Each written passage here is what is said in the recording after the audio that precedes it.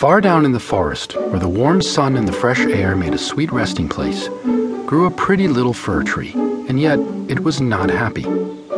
It wished so much to be tall like its companions, the pines and firs which grew around it. The sun shone and the soft air fluttered its leaves, and the little peasant children passed by, prattling merrily, but the fir tree heeded them not.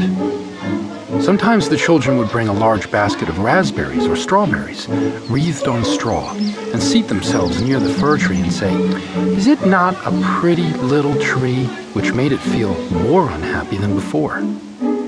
And yet all this while the tree grew a notch or joint taller every year, for by the number of joints in the stem of a fir tree, we can discover its age.